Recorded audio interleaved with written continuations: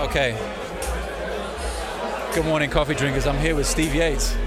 Good morning, coffee drinkers.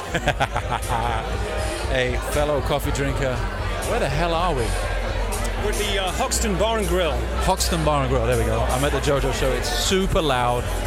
You're going to notice that the cool, calm, and collected studio sound has gone out the window for the day. But I'm going to record some of the show.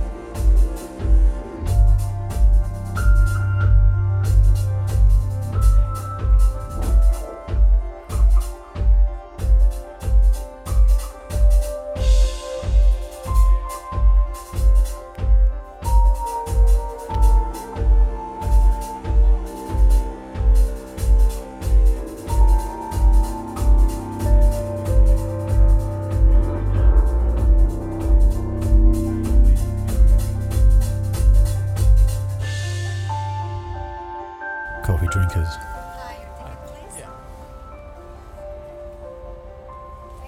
Thank you. I'm on the Heathrow Express. Never thought I would be podcasting from the Heathrow Express, but needs must. And you got to get it in when you can get it in. Just decompressing after the Nerve show. That's what you heard a little bit of right then. I'll give you guys a ton more of it on the way out of the podcast today. It was an exceptional show. Just unbelievable. I really hope, I haven't listened to the whole thing yet, just been listening to a little bit on the tube as I rode to Paddington just now to catch this train, but I really hope it caught the essence of the gig, and I hope the old this Zoom that I'm using right here kind of got the enormity of the bass. John was just so killing tonight. Always love listening to him, and it's just so great to go. It's great to go see good music live. I was gonna say any music live. Okay, not all music is great, and not all great musicians have great nights, but it's good to see great music in person. Of course, it was an audience comprised almost exclusively of drummers. Shout out to Steve Yates, who you heard in the beginning of the podcast. Dedicated coffee drinker, pedal addict, such as I am, and an all-around cool cat. Appreciate him coming out. He said he heard about the JoJo show on this podcast, so good to hear that the message is getting out. And I think there were a few other coffee drinkers there as well. I said hi to some people afterwards if you were there. Very cool to meet you. And there's a guy there from Pakistan, and I wish I remembered his name, and he had a friend in Pakistan that he then called outside the club, and I got to speak to the guy on the phone all the way in Pakistan. That was pretty cool. I cannot remember the cat's name, unfortunately. I'm just not as young as I used to be. The memory isn't functioning as it once did. Yeah, sit back and enjoy your journey. That's what I'm trying to do. Wow. They really have the commercials going on the TV here on the train, and they have them through the main speakers on the cabin. That's a drag. So most US banks or brokers pay nothing or less than 0.25. Oh my God. We're just surrounded right now, right? We're just bombarded with this stuff. If we're not doing it to ourselves by beating ourselves over the head with Instagram or Facebook or whatever, CNN or BBC Mobile, we're just being assaulted by information from all sides. It's nice that people chose, as they do when they go out to shows, people chose tonight to take the time and go and go and listen to live music. I know Jojo appreciated that, the band appreciated that. I always appreciate both doing that and being on the receiving end of that when people come out to my shows. That really shows some commitment, you know. Are we about to get a BBC World News Bulletin here? This is terrible. I don't want this shit on my journey. Wow. Yeah, you know what? Fuck this. Are you kidding me? I'm actually going to go and try and find somewhere in this train that is not happening. I don't want to... As tragic as that California shooting was, I don't really want to hear about it right this second on my train journey. Nope. Okay. Maybe in here. Now I'm in the vestibule, and it's kind of a lose-lose situation. Either I'm sitting right next to a television set, or I'm in the vestibule, and it's like crazy train noise. Okay, we're just gonna deal. So yeah, just incredible interaction from the guys. A lot of improvising. It's amazing to see that band evolve and develop and change, and all the personnel changes that happened over the years. And I remember going to see that band with like Tim LaFave and people like that, Yossi Fine, and then being in the band myself and doing some recording and some touring and some shows in New York and stuff like that, and then hearing John in the band. Like, John's probably done it the longest, I would imagine. Now he's probably done more gigs than anyone's done it. And I toured in the band when it was Takuya Nakamura. Now it's Jacob. Why don't I know Jacob's name? I've known Jacob for so long. I think Jacob was assistant engineer on It Only Happens Once. So that's at least 6 years I've known him. I think maybe longer than that. Anyway, he's a great keyboard player. And then Aaron, of course, that was really cool. The front of house, the manipulation situation going on out there, really creative what Aaron is doing. That's what Rolly Moserman used to do.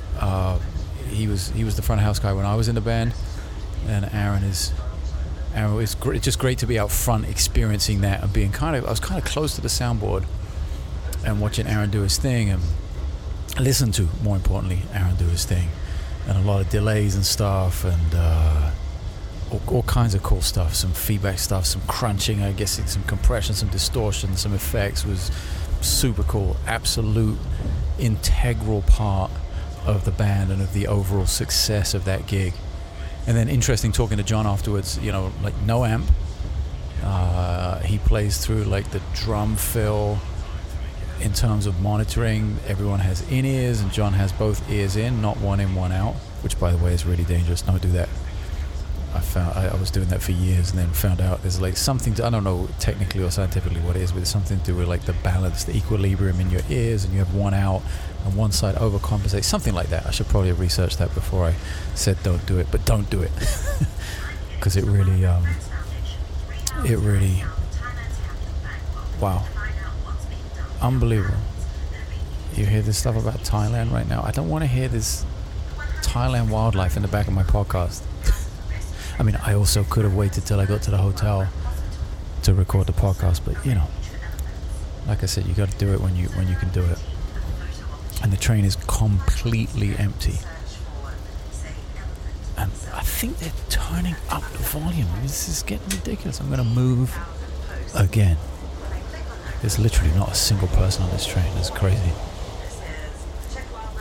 Maybe I can get to the middle of the train and it's quieter. I don't know. I think the BBC just mix and master their stuff a lot hotter than whatever else was on before, so it's just louder.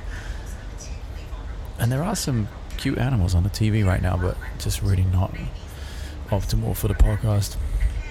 Anyway, yeah, interesting talking to John about no bass amp on stage and how they operate on ears, and Chelsea's doing the same thing with Morgan James and Doug Womble on the road right now. No monitors, no amps on stage, just the in-ears. And Chelsea said so far so good. It's not like she's suffering, I don't think, which is good. I think that's the first time maybe she's done that. I'm not sure. I know I've done it a couple of times before and absolutely hated it. So maybe I was just a whiny old bastard back then. I'm probably even worse now, but yeah, it's something about the bass and about moving air that I can't get away from. Like, I really need to feel that just the presence of it. That's really important for me. And not being too close to the amp as well. Not always possible when you play small venues. And yeah, it's like the constant battle, right? Monitoring and amp sound and just sound in general.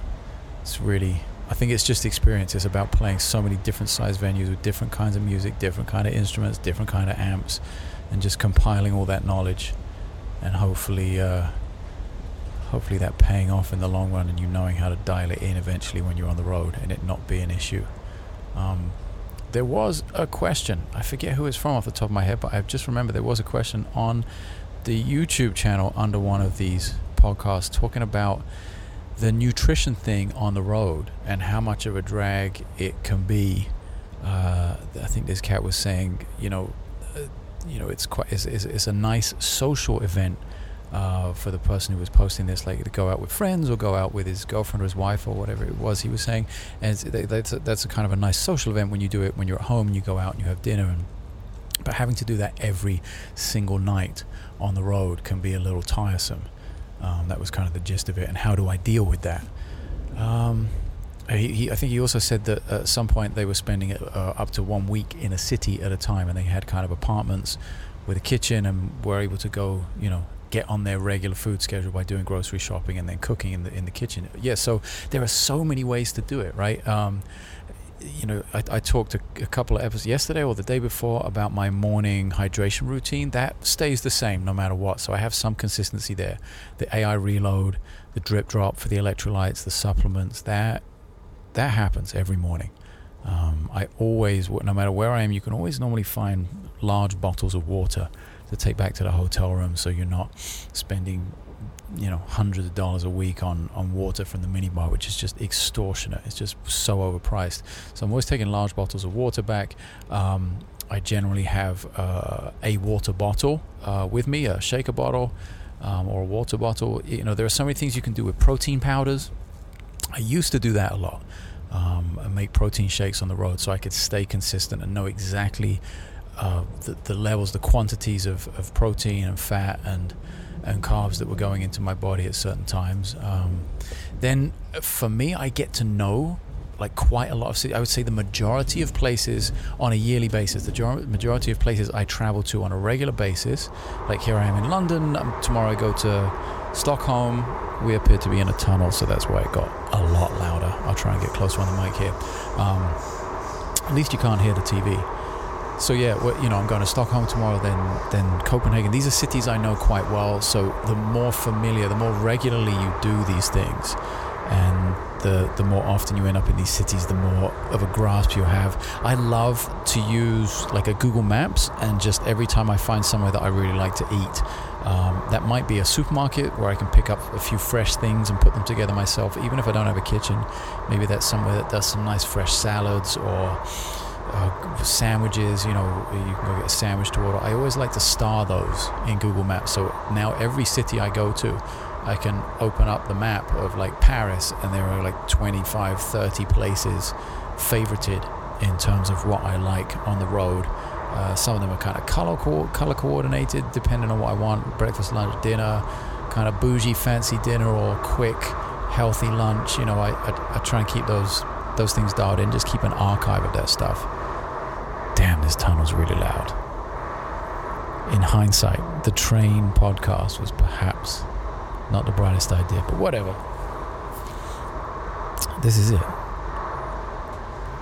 Wasn't Bill Burr just screaming into his phone when he was first podcasting? He was screaming obscenities into his phone, sitting at the kitchen table for an hour. So I might not have the jokes, but we're going to go with similar technology right now, even though I'm not using my phone. But yeah, the road thing, the touring thing, it's, I met up with the guys for dinner before the show tonight, and it was a very nice kind of Neapolitan pizza place. Was, very good menu. The food tasted great. It wasn't exceptionally expensive, and I think you just kind of have to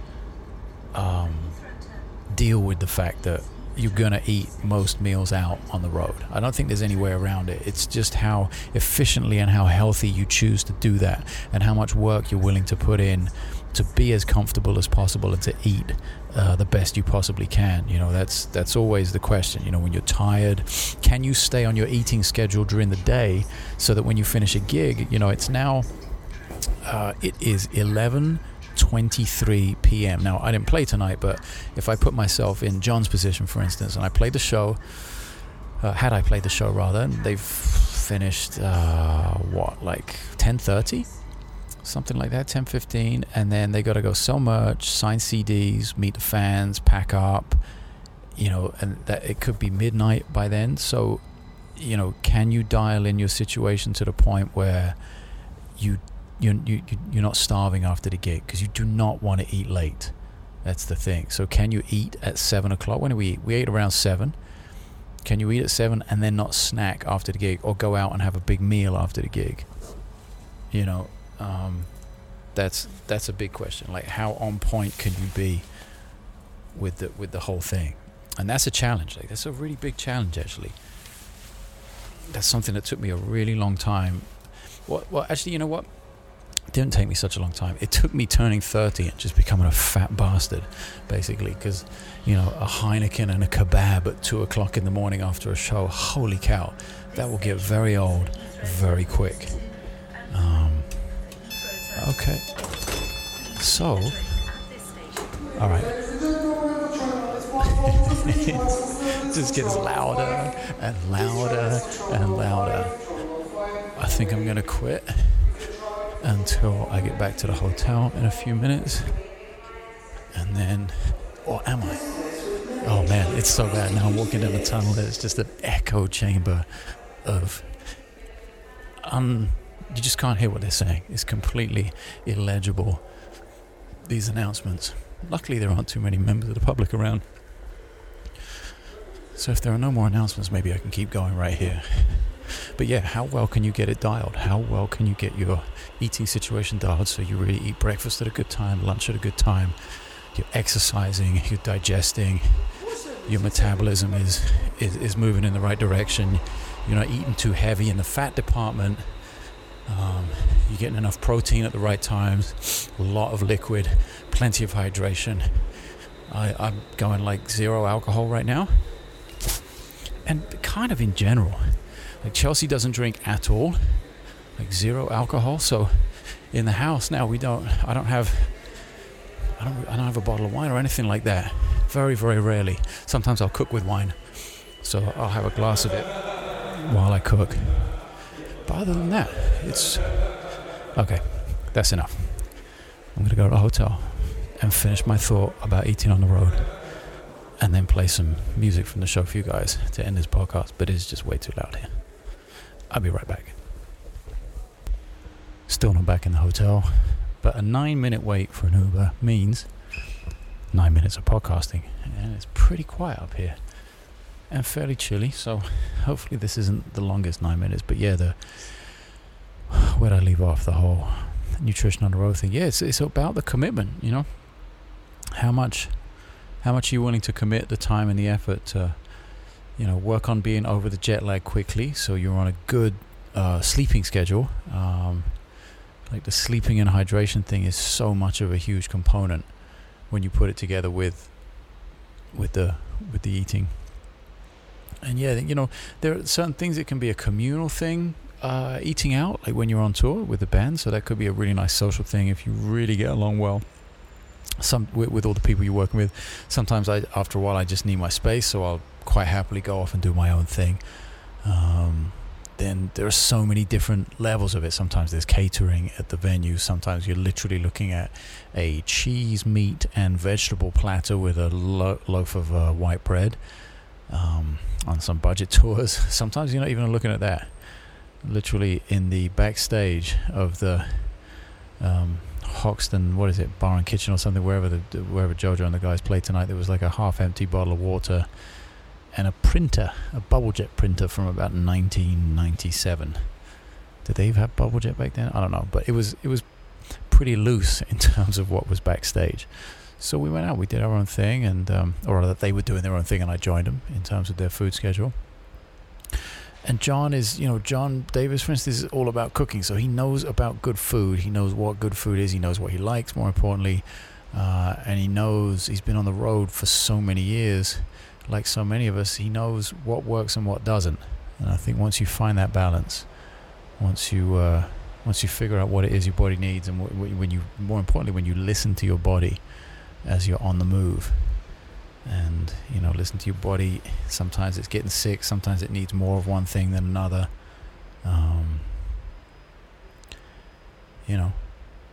Get in there and give it the fuel it needs at the time it needs it. I think my Uber driver has been trying to call me and my phone has been on silent, but I'm following along on the little GPS and it says they are on the way.